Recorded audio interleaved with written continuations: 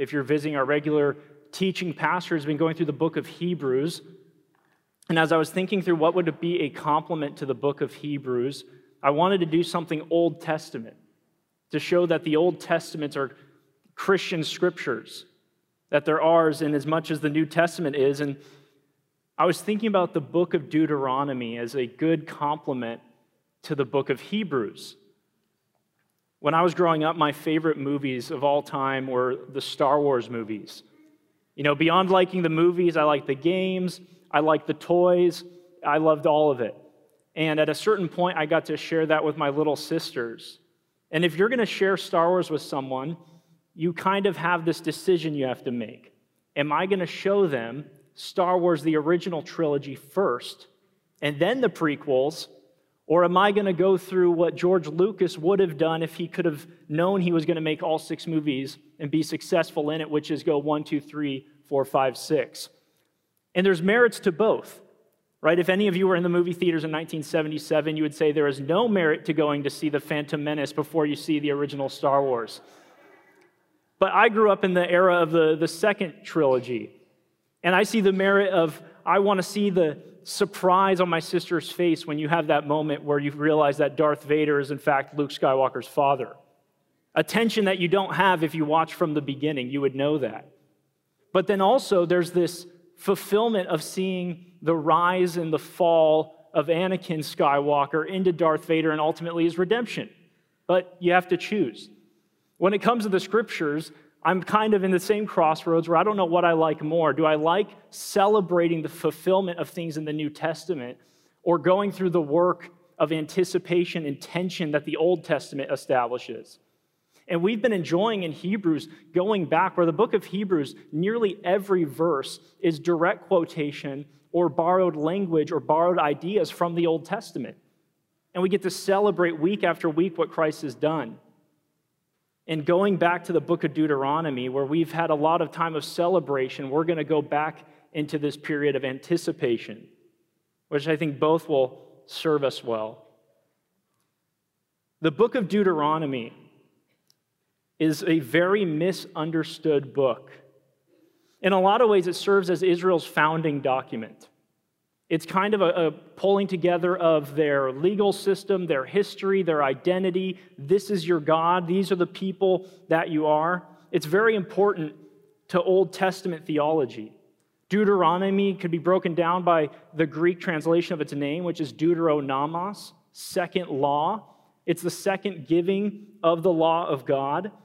But it's not just a recapitulation. It's not just restating the law. It's not in case Exodus, Leviticus, Numbers, in case you lose those in a fire, you also have Deuteronomy. There's a different intent. And the intent of Deuteronomy is to explain the law. Deuteronomy opens up saying that Moses endeavored to explain the law to the people. And in this explanation of the law, we're introduced to certain things that may be common to us and familiar to us, but up until this point in the Old Testament, it hadn't been. And that is the notion that you could summarize the law in saying, love the Lord your God with all your heart, soul, mind, and strength. That comes from Deuteronomy.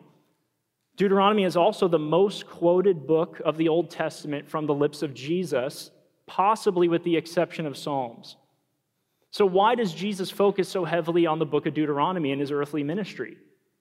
Well, is that not the exact issue of the people of the day, is not getting the heart of the law? Following a codified set of rules and missing the heart and the intent of the law, to which Jesus repeatedly goes back to what is the point of the law? Jesus himself in his own temptation, every time that Satan would come to him with a temptation, and sometimes a temptation that is a twisted promise of God, every single time Jesus came back to him with words from Deuteronomy. So it would have behooved the first century Jews to understand Deuteronomy a little better, and I think it would serve us well as well. Structurally, Deuteronomy is kind of a synthesis of what has happened in Israel's history. You are the people that God saved out of Egypt. You are the people that God has set his affection on. And then it also pushes the story forward, because you have these sections where it'll tell Israel, you need to obey your God. You need to obey your God, and when you don't, he's going to save you. Israel, you have been chosen. You've been elected as God's people. And don't think that it's because of your righteousness. Don't think that it's because of your strength. It's not because of that. It's because God chose you. And so Deuteronomy introduces profound theology very early on in the Bible. Deuteronomy also serves as case law. In a lot of ways, it serves as case law. It tells us how to understand other parts of the Old Testament. Have you ever been reading the Old Testament and something crazy happens and there's no comment and it moves on? And you're like, what are we to think of this? Sometimes you feel like you're missing part of it. You're missing the part where God says that was good or God says that was bad. And a lot of the Old Testament assumes you have a knowledge and understanding of what the law is. We're recording a history in a place where God has given a law. And a good example of this, I like this, if you look at the book of Isaiah, it opens up with an introduction of who Isaiah is. He's a prophet, and he was a prophet during the reigns of these kings. And the second verse starts off with, I call heaven and earth as witness against you. And it sounds kind of cool.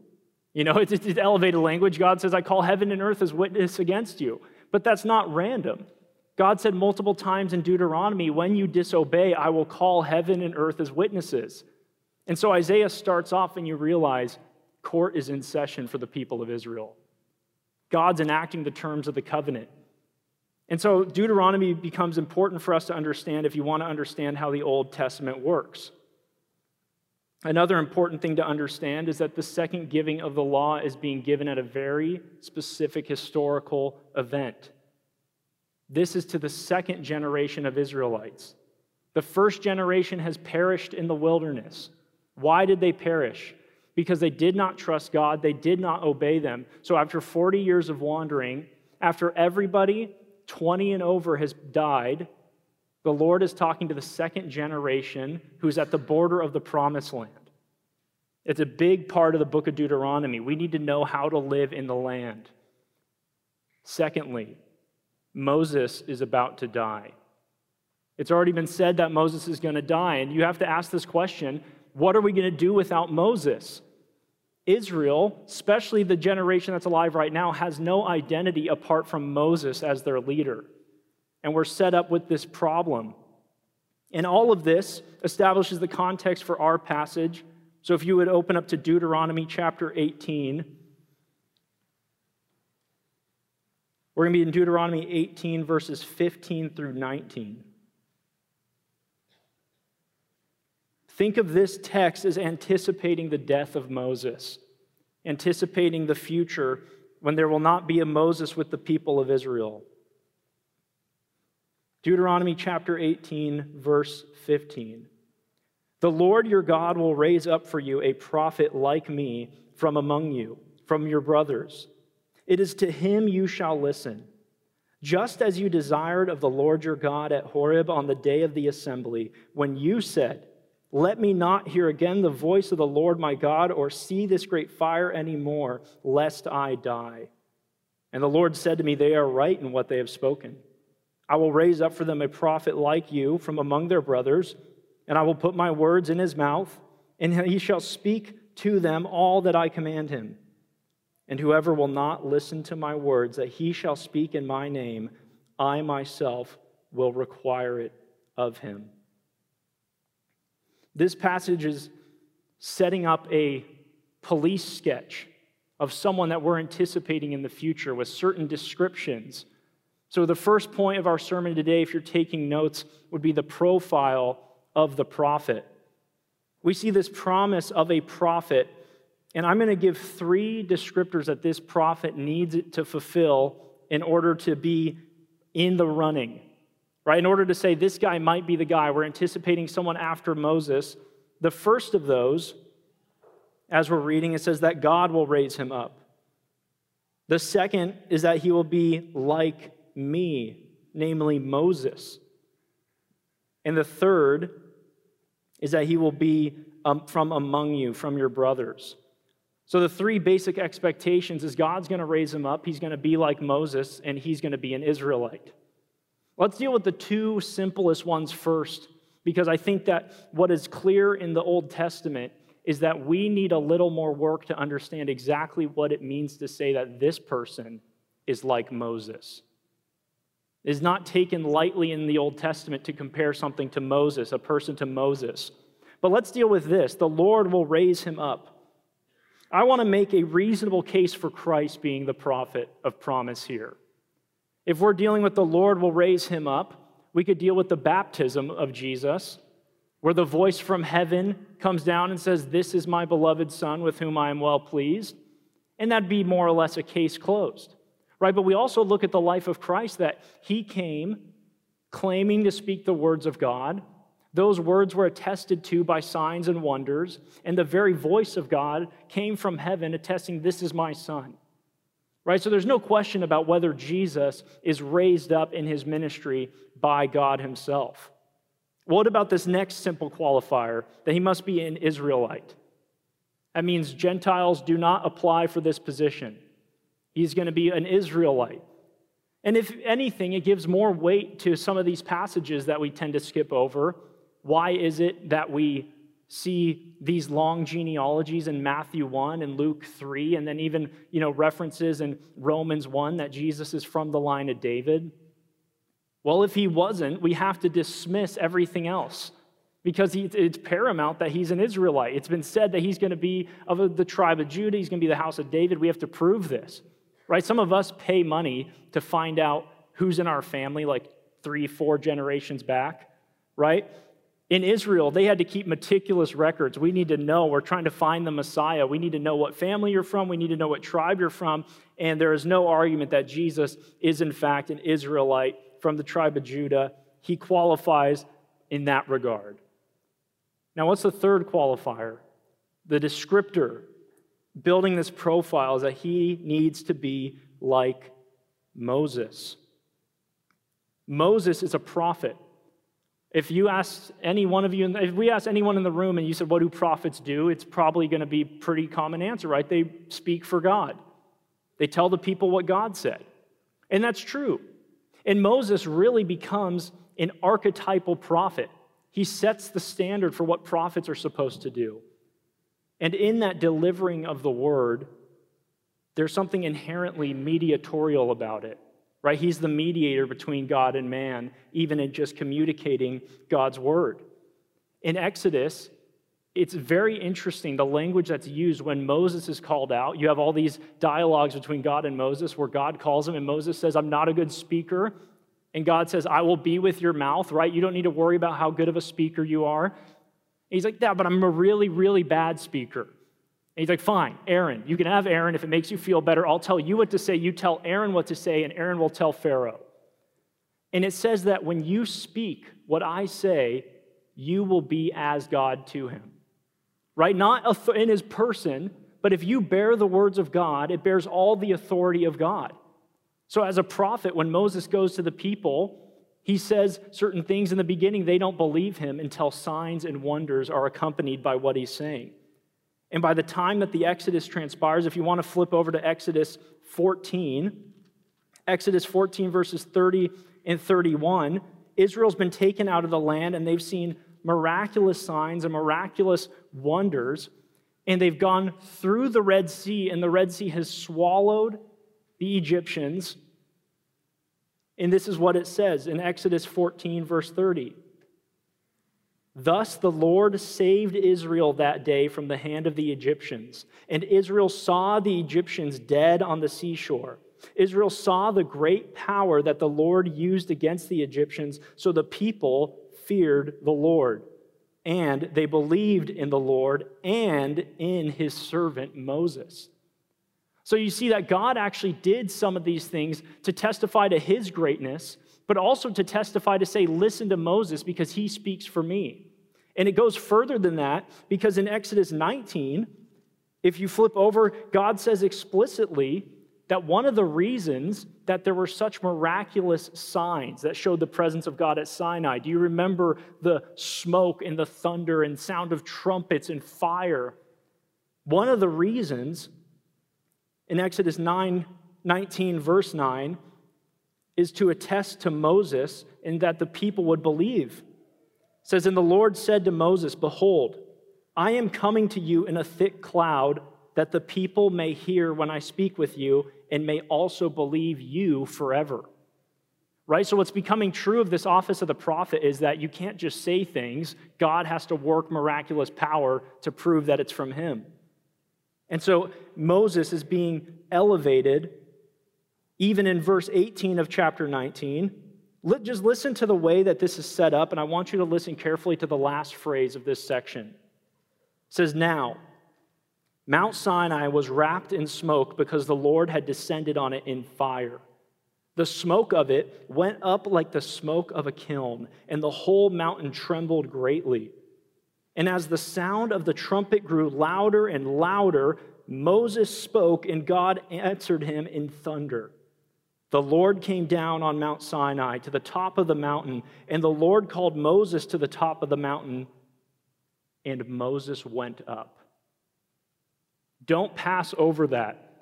It's gone to great lengths to show you the imagery and the sound and the terror of this event, and it says, "And Moses went up." Right? And the people have not forgotten that. Moses is the one who goes up before the presence of God on our behalf. In Exodus 24, it says that Moses goes up with some of the other elders, and the imagery is that of heaven. And it says that he eats with God, in the presence of God. And then he goes further up the mountain alone with no one else for 40 days and for 40 nights. And do you guys remember what follows that event? The golden calf. So Israel is waiting at the base of Sinai. Their representative goes up, and it does not take long for them to say, "Surely he's dead." No, we watched him go into the fire. We watched him go up there. We have not seen him return. Let's make a God that we can worship.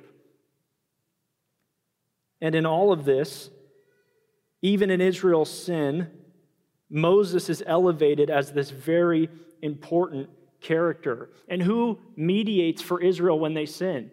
When God says, "I'm going to get a new people. I'm going to start over with you, Moses." And Moses says, "Lord, please forgive them. Please forgive them." And we start to see that this prophet is not just the one who speaks for God, but he's also the one who speaks for the people to God. He stands between and he mediates. And this is what we see in the book of Deuteronomy that was read for our scripture reading, is this reminding them that when you guys were at the mountain, you were the one who said, "This is scary, send someone else." It was from you guys, and you were right. God said, "You're right in what you have spoken. You can't live with me. You will die. You need a mediator." And the whole Old Testament, the whole Pentateuch, is set up to answer this question. How can we be with a holy God? It's terrifying to be with a holy God. How can this be? But Moses sets up our expectation of what the prophet should be. Flip over to Deuteronomy chapter 5.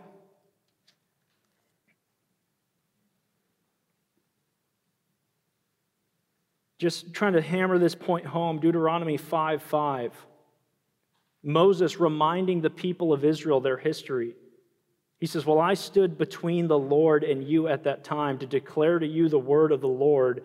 You were afraid because of the fire, and you did not go up into the mountain."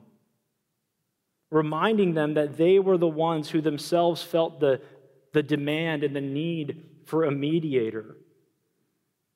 The final point, and I think this is probably the most important text in the Old Testament that makes this whole notion of saying like Moses not to be taken lightly. The most important text, Numbers chapter 12.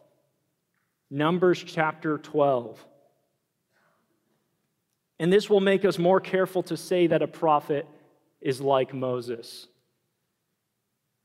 Numbers chapter 12, I'll read the whole section because it sets the stage for itself. 12 through verse 9. It says, "Miriam and Aaron spoke against Moses because of the Cushite woman whom he had married, for he had married a Cushite woman." And listen to what they say in verse 2. "And they said, 'Has the Lord indeed spoken only through Moses? Has he not spoken through us also?' And this is chilling. And the Lord heard it. Now the man Moses was very meek, more than all the people who were on the face of the earth. And suddenly the Lord said to Moses and to Aaron and Miriam, "Come out, you three, to the tent of meeting." And the three of them came out. And the Lord came down in a pillar of cloud and stood at the entrance of the tent and called Aaron and Miriam, and they both came forward. And he said, "Hear my words. If there is a prophet among you, I, the Lord, make myself known to him in a vision. I speak with him in a dream. Not so with my servant Moses. He is faithful in all my house. With him I speak mouth to mouth, clearly and not in riddles, and he beholds the form of the Lord. Why then were you not afraid to speak against my servant Moses?" And the anger of the Lord was kindled against them, and he departed. And then the Lord gives Miriam leprosy for saying such a thing. Hey, we're kind of like Moses. He gives her leprosy, and who intercedes, who pleads on her behalf but Moses himself? And this is exactly the reason why your expectation after reading Deuteronomy 18 is kind of dashed immediately. If I was an Israelite at the time, I would be thinking, hey, we're facing this problem of Moses. He's going to be gone. And we have this guy who's going to succeed him. And he's actually one of the only faithful people from the original generation. He gets to go in the land, and even Moses doesn't. And the Lord is attested to the fact that he's a genuine leader in Israel, and that's Joshua. Right? Joshua actually will lead probably the most faithful generation of Israel. But this is very interesting. Flip to the end of Deuteronomy. Any of your hopes that Joshua might be this prophet get dashed in very explicit terms. And after our read of Numbers chapter 12, where we're told to be careful about who we say is like Moses, because Moses speaks to God face to face, we come to the very end of Deuteronomy, where the baton has been handed to Joshua. Deuteronomy 34, verse 9. And Joshua the son of Nun was full of the spirit of wisdom, for Moses had laid his hands on him. So the people of Israel obeyed him and did as the Lord commanded Moses. And there has not arisen a prophet since in Israel like Moses, whom the Lord knew face to face. So the text kind of says, don't get too excited, because there has not arisen, even in Joshua, a prophet like Moses. Jesus is presented in the New Testament in a lot of elevated parallels to Moses. And sometimes we miss them because we don't really think in Old Testament terms. But even the Sermon on the Mount, where Jesus goes up onto a mountain and he explains the heart of the law. Why are we told the topography of where he did that sermon? Why are we meant to think of a certain area? Up on a mountain, there's a man, and he's teaching a bunch of people, and he's talking about the law, and he's actually showing them how they've gotten the law wrong. Why in the beginning of Jesus' life do we have this narrative where all the babies were going to be killed? Does that sound familiar? Was it not Moses who originally was the baby that should have been killed that God used to redeem a people? What about this in the feeding of the 5,000? After the feeding of the 5,000, you have the scenario where this man is teaching and he provides miraculously food. And then the people say afterwards in John 6, surely this is the prophet. Why do they say that? What about this work makes them think that this is the prophet? Well, isn't this really similar to what happened in the time of Moses? That the people were out there and complaining and they had no food and it was provided to them miraculously? Then it makes a lot more sense when right after that Jesus goes into a story saying, you guys remember that Moses fed you guys with food from heaven, but it was the Lord who fed you, and I'm the bread of life. Right? He compares himself to that event. It makes sense that they're starting to make some of those connections as well. There's other things like Jesus leaving Egypt as a child, or Jesus' 40 days in the wilderness, showing even similarities to Israel's time, representing Israel in David's time. Jesus offers a new covenant on the day of Passover, which is the most significant celebration in the mind of Israel coming out of the era of the Exodus, when God passed over and did not show us wrath because he chose us. This is interesting as well. Jesus offers living water to the woman at the well, to a Samaritan woman. And She is the one who says that we know that when the Messiah comes, he's going to teach us all things. And it begs the question, where does she get that from? Where does she get that notion from? Because Samaritans only believe in the first 5 books of the Bible. So there's a lot of other places where it would be easier to say that, but she is thinking in terms of the prophet who was going to be the better teacher than Moses. So you have all these things where Jesus is set up to be better than Moses, a better mediator. And then in the New Testament, we're told that there is one God and there's one mediator. And who is it? You can say it out loud. One mediator between God and man. The man, Christ Jesus. So what we have as an example in Moses, Jesus is obviously set up to fulfill perfectly, but even greater. Flip over to Hebrews. We were in this passage not long ago, Hebrews chapter 3. I'm only asking you to flip over because I want you to see some of the specificity of the language. Do you guys remember our passage in Numbers 12 that we were just in, where Aaron and Miriam are rebuked? And God says, "Why were you not afraid to speak against my servant Moses? Because he is faithful in all my house as a servant." When we're introduced to Christ in the New Testament in the book of Hebrews 3, chapter 5, it says, "Now Moses was faithful in all God's house as a servant." Right? So really, we take that as compared to Christ, that's a lesser role, because it says afterwards that Christ is faithful over all God's house as a son. But that text that he's referencing was actually meant to elevate Moses, not to put him down as a servant, but to say, you're not like Moses because Moses is the servant of God. Well, if Christ is greater than that, how incredible is that? The mediator, the Lord Jesus, greater than the one that even Aaron and Miriam were rebuked for questioning, to saying, we're kind of like him. Jesus is greater. Jesus is the Son in all God's house. So the profile of the prophet is clear. It has to be the Lord Jesus. And really, that question of who is like Moses, Jesus being greater than Moses, is one of 2 crucial issues in this passage that make it very hard to fulfill for anybody else. The second of that we find not in the profile of the prophet, but the purpose of the prophet. The purpose of the prophet. Look back to Deuteronomy 18, verse 16.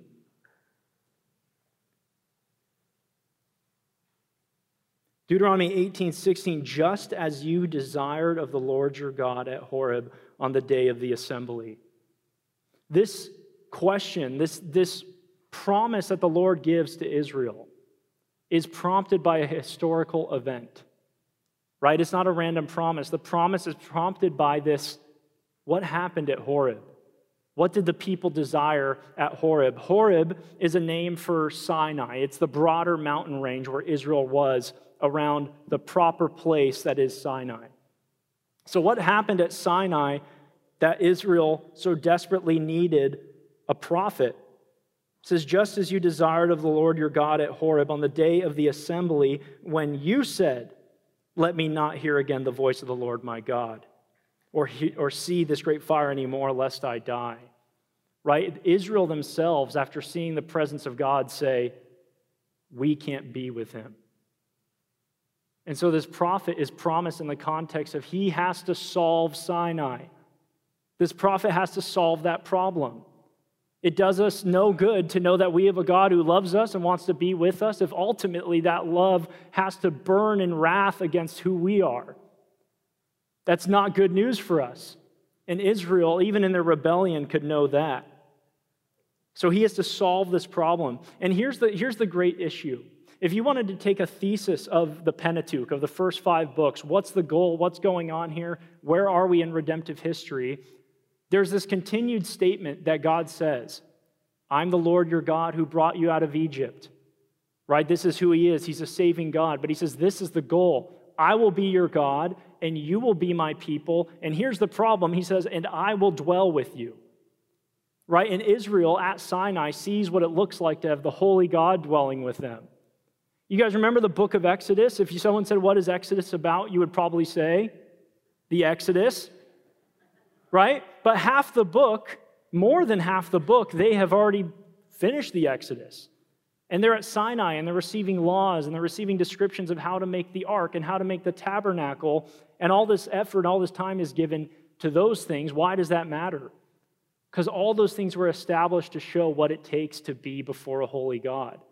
Because Moses, who went freely up on the mountain over and over again, when God's presence goes into the tabernacle that they have built, Exodus literally ends saying that Moses can't go in there.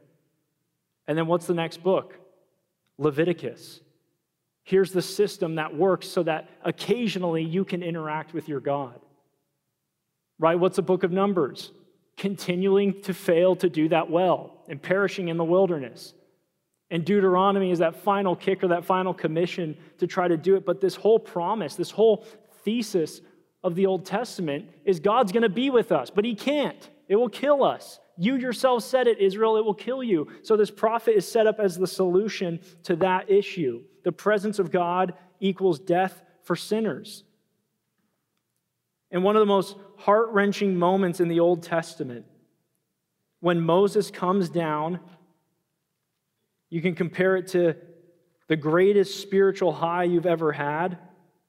Moses comes down the mountain and he thinks he's hearing the cries of war. But what he's hearing is worship, loud worship for the calf. And Moses comes down and he grinds up the calf and he pours it in water and he makes the people drink it. And then he tells the people to kill their brothers, kill their sons who have done such a thing. And then the next day, this is what Moses says to the people. You have sinned a great sin. And now I will come. I will go up to the Lord. Perhaps I can make atonement for your sin. So Moses returned to the Lord and said, Alas, this people has sinned a great sin. They have made for themselves gods of gold. But now, if you will forgive their sin, but if not, please blot me out of your book that you have written. But the Lord said to Moses, Whoever has sinned against me, I will blot out of my book. But now go, lead the people to the place about which I have spoken to you. Behold, my angel shall go before you. Nevertheless, in the day when I visit, I will visit their sin upon them. So Moses learns exactly what it means to represent a people before a holy God. He says, let me go up, perhaps I can make atonement, perhaps I can make it right. And he even goes to the length of saying, Lord, if you can't forgive them, blot me out. And whether that's Moses offering himself as a sacrifice or saying that I can't bear to see them be destroyed because I'm one of them, God corrects Moses' thinking. He says, Moses, I will blot out everyone who sins. But now, lead the people. But know this, when I visit the people, I will visit their sin upon them. Moses learns that he cannot make true atonement for the people. He cannot truly stand between the gap. And that's where this promise is so important to us, that a prophet like Moses, but able to deal with Sinai, is so necessary. I know I'm making you guys flip over all over the place, but I want you to share some of my excitement of studying and just throwing pages around. Flip to Matthew chapter 17.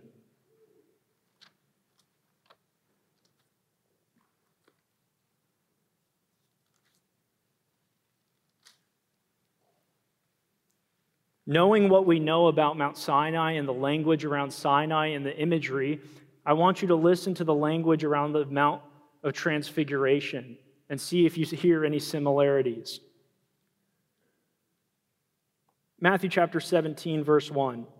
And after 6 days, Jesus took with him Peter and James and John his brother and led them up a high mountain by themselves.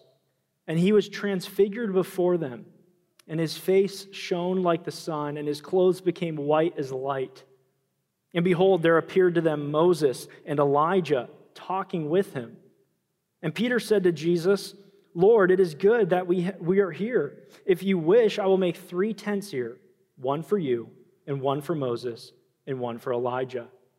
He was still speaking when, behold, a bright cloud overshadowed them, and a voice from the cloud said, This is my beloved Son, with whom I am well pleased. listen to him.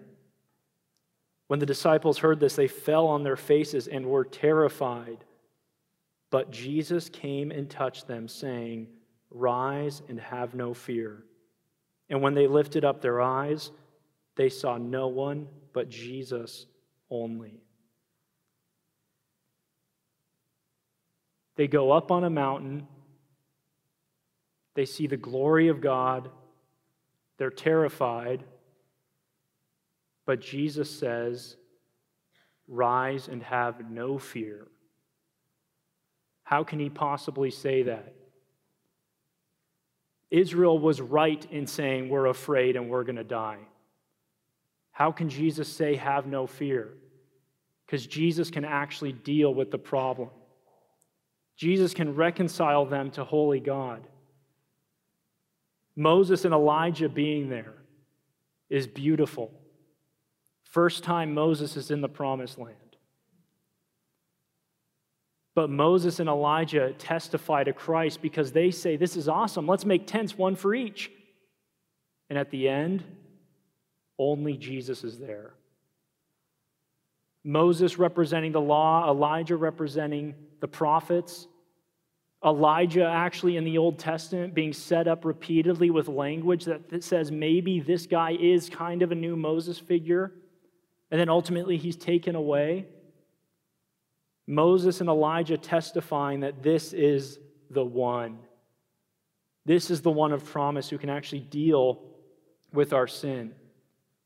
That's what allows the audacity of a Hebrews 4:16, a draw near with confidence. That's an alien idea to Hebrews. You don't draw near to the throne of God. You don't draw near to the temple. You don't draw near to certain concentric circles around the holy place. But we draw near with confidence because we have one who has gone behind the veil and actually solved it. Now, all of this is where I run into the danger in studying of just being excited at how great the Bible is, how great our Lord is at exalting himself in the Scriptures and showing cool connections and awesome, sane uses of phraseology, that it's easy for me to fall into the trap of missing what is actually said in the text, which is listen to this prophet. We have not finished with identifying the prophet. We need to listen to him. He has authority. It says, "It is to him you shall listen, my words in his mouth," that he speaks for God. And knowing this Jesus, we see that John 1, not only does he speak for God, he is the living word. He's the embodiment of the word. And Hebrews 1 says he's the final word. This is it. This is the end game. This is God's final plan for redemption. The Sermon on the Mount, after Jesus gives the Sermon on the Mount, all the people, even they say, "This guy's not like one of the scribes. He speaks with authority." They recognize the voice of authority. And back to the transfiguration, when it says the command in Deuteronomy to listen to him, it's not a surprise that God says, "This is my son in whom I'm well pleased. Listen to him." Listen to him. He bears the authority. And I love this phrase that I read in my studies of Jesus, unlike Moses, reflecting the glory of God that he saw on the mountain. Jesus has an unborrowed glory. Right? The veil of his incarnation, his flesh, is just taken back for a moment for them to see what is his nature. Unlike Moses, reflecting the glory of God, where they had to put a bag on his head, Jesus has an unborrowed glory. And how miraculous is it that what became the problem in the Old Testament of how can we get to the bare minimum of saying someone's like Moses? We can say we have someone far greater than Moses. That's the best story ever written. Right? God knows exactly how to exalt his son in history and in the pages of Scripture. But let's listen to what he said. There's a warning in Deuteronomy 18, verse 19, there's a warning. It says, "Whoever will not listen to my words that he shall speak in my name, I myself will require it of him." Listen to these words from the book of Acts, from a better sermon on the same topic. This is Peter. He says, "And now, brothers, I know that you acted in ignorance, as did your rulers. But what God foretold by the mouth of all the prophets, that his Christ would suffer, he thus fulfilled. Repent, therefore, and turn back that your sins may be blotted out, that times of refreshing may come from the presence of the Lord, and that he may send the Christ appointed for you, Jesus, whom heaven must receive until the time for restoring all things, about which God spoke by the mouth of his holy prophets long ago. Moses said, the Lord God will raise up for you a prophet like me from your brothers. You shall listen to him in whatever he tells you. And it shall be that every soul who does not listen to that prophet shall be destroyed from the people. The prophets would plead that you would listen to the law of Moses. All the prophets that followed would plead, return to God, obey, that you may be blessed. Please return to the Lord. And in the height of tragedy in the Old Testament, in the prophet Jeremiah, who has a ministry of failure and a ministry where the fate is already sealed, God says again and again to Jeremiah, do not pray for this people and do not intercede. But Jesus comes with a message of repentance. Repent and believe. It is an imperative. It is a command. It's a soteriological imperative to turn from your sins because Christ has done it. It's over. Your redemption is secured in time, in place, in history. You need only believe in the Son. And if you do not listen, there is not another prophet coming. If you don't listen, you will be destroyed. Repent and believe. Acts says that times of ignorance have passed, and now God commands all men everywhere to believe. Turn to the Lord. And for those of us who have turned to God in repentance, what is our command? The Bible says to bear fruit in keeping with repentance. Right? We have a simple command. The Lord has paid the price and we can obey. We've actually been brought into newness of life, new creation, new creatures. The real us is hidden in heaven, in Christ with God. We're grafted into the vine, new life, new identity, new name. All that's been done for you. And so we can actually live holy lives. The Gospel of John, Jesus' own words when he says what his mission is and what his message is, he gives warning with it as well. He says, the one who rejects me and does not receive my words has a judge. The word that I have spoken will judge him on the last day. For I have not spoken on my own authority, but the Father who sent me has himself given me a commandment, what to say and what to speak. And I know that his commandment is eternal life. What I say, therefore, I say as the Father has told me. Jesus' commandment is eternal life. He commands that you repent from your sins and that you keep with the repentance that you've proclaimed. Bear fruit in keeping with repentance. The letter to the Romans tells us exactly what it looks like to live in newness of life. We've been freed from the legal weight of the law. The law will not be brought into question at Judgment Day. So what are we to do? It says in Romans chapter 7, verse 4, likewise, my brothers, you also have died to the law through the body of Christ, so that you may belong to another, to him who has been raised from the dead. Why did he do this? In order that we may bear fruit for God. For while we were living in the flesh, our sinful passions, aroused by the law, were at work in our members to bear fruit for death. But now we are released from the law, having died to that which held us captive, so that we serve in the new way of the Spirit and not in the old way of the written code.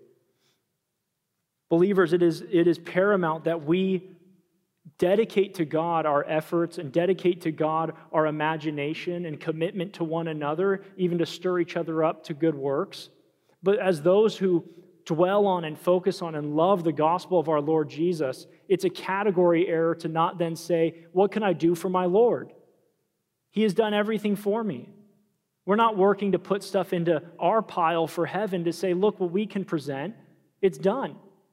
We work freely to the joy of the Lord, and we can obey him in the imperative to bring the gospel to the nations, to bring the gospel to the people around us. We are free to obey in that grace that we've received is not meant to lead to idleness or to slothfulness, and it brings into question whether you are a recipient of that grace. Ephesians 2 says, "For by grace you've been saved through faith, and this is not your own doing, it is a gift of God, not a result of works, so that no one may boast. For we are his workmanship, created in Christ Jesus for good works, which God prepared beforehand that we should walk in them." As those who testify that we have received the good word of a better prophet, we were saved in part that we may live in newness of life. That we don't have to be like the Israelites who had a law that they had written on their hands and they would wear as frontlets between their eyes, and they were supposed to have it in their house and have it on the way and talk about it with their children, but their life couldn't line up to it. The church is not supposed to be that same group of people, right? A lot of times in conversations surrounding the church, we talk about the inherent hypocrisy. There's a hypocrisy that we'll never fully escape from. But I would love that if people talked about Tri-City Church and they said, here, they've got all these sins. I'd love that those were all a bunch of lies. That it actually was not true of who we were. That we were those who bore love in our relationships with one another, and we were sacrificial. And we are those who are dedicated to obeying God out of what he's already done for us. Again, another great place to consider when we think about the way that the gospel is supposed to motivate in us a newness of life. Titus chapter 2, "For the grace of God has appeared, bringing salvation for all people, training us to renounce ungodliness and worldly passions, and to live self-controlled, upright, and godly lives in the present age, waiting for our blessed hope, the appearing of the glory of our great God and Savior, Jesus Christ, who gave himself for us to redeem us from all lawlessness and to purify for himself a people for his own possession who are zealous for good works." Later it says, "The saying is trustworthy, and I want you to insist on these things so that those who have believed in God may be careful to devote themselves to good works. These things are excellent and profitable for people." So we have an obedience in our lives because the Father has provided the Son as the one mediator. But we are to obey. We don't need to be confused about what our obedience contributes to heaven. It contributes nothing. It is satisfied. It is finished. But now we can live in freedom and obedience, delighting in our God. It's him we proclaim. The Old Testament had set up this anticipation, this need for someone who can bridge the gap. And there's so many miraculous ways that it does this. It sets up these systems that are doomed to fail so that we can see Jesus for who he really is. I want to conclude this morning by reading from Hebrews chapter 12, jumping ahead a little bit to what we'll get to be taught in a few weeks, but I just want to read through this section, having gone through a lot of what the Old Testament talks about by this problem of the presence of God. I want you to listen to what is true for believers and heed the warning as well. This is going to be Hebrews chapter 12, starting in verse 18. This is for you, believer, today. "For you have not come to what may be touched, a blazing fire, and darkness, and gloom, and a tempest, and the sound of a trumpet, and a voice whose words made the hearers beg that no further message be spoken to them. For they could not endure the order that was given. If even a beast touches the mountain, it shall be stoned. Indeed, so terrifying was the sight that Moses said, 'I tremble with fear.' But you have come to Mount Zion, to the city of the living God, the heavenly Jerusalem, and to innumerable angels in festal gathering, and to the assembly of the firstborn who are enrolled in heaven, and to God, the judge of all, and to the spirits of the righteous made perfect, and to Jesus, the mediator of a new covenant, and to the sprinkled blood that speaks a better word than the blood of Abel. See that you do not refuse him who is speaking. For if they did not escape when they refused him, who warned them on the earth, much less will we escape if we reject him who warns from heaven. At that time his voice shook the earth, but now he has promised, yet once more I will shake not only the earth, but also the heavens. This phrase, yet once more, indicates the removal of things that are shaken. That is, things that have been made in order that the things that cannot be shaken may remain. Therefore, let us be grateful for receiving a kingdom that cannot be shaken. And thus, let us offer to God acceptable worship with reverence and awe, for our God is a consuming fire. Lord, I thank you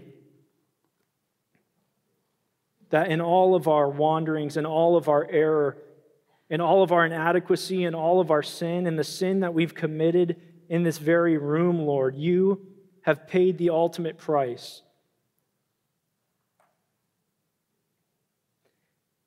Where Moses could not atone for sin, Moses could not plead on our behalf sufficiently. Lord, that Moses himself had to learn that our God is a consuming fire. I pray that we would remember, Lord, that you have not changed. You are a consuming fire, and that speaks to the greatness of the redemption that you've secured in your Son. That we could have confidence to draw near to the same consuming fire that shook the mountains. I pray for anybody here who has not heeded the words of this prophet, this great prophet, the Son, the final word. I pray that you would work in them repentance, that you would grant them faith to believe, to have freedom and pardon for their sins. And those of us who have received pardon, Lord, that we would see it as an impetus to train for godliness, to train to be righteous in the way that we live our lives, to denounce ungodliness. Lord, give us fruit that keeps with our repentance. Give us fruit that shows that what we say is actually taking effect in our heart and in our lives. Lord, let us dedicate our thoughts and our minds and delighting in you, that we get to joyfully join in your presence without fear, because Jesus is the one who can actually remove the fear of your presence. God, you've been so good to us. I pray that we would offer you worship as those who have been made worthy to worship you, Lord. Pray these things in your name. Amen.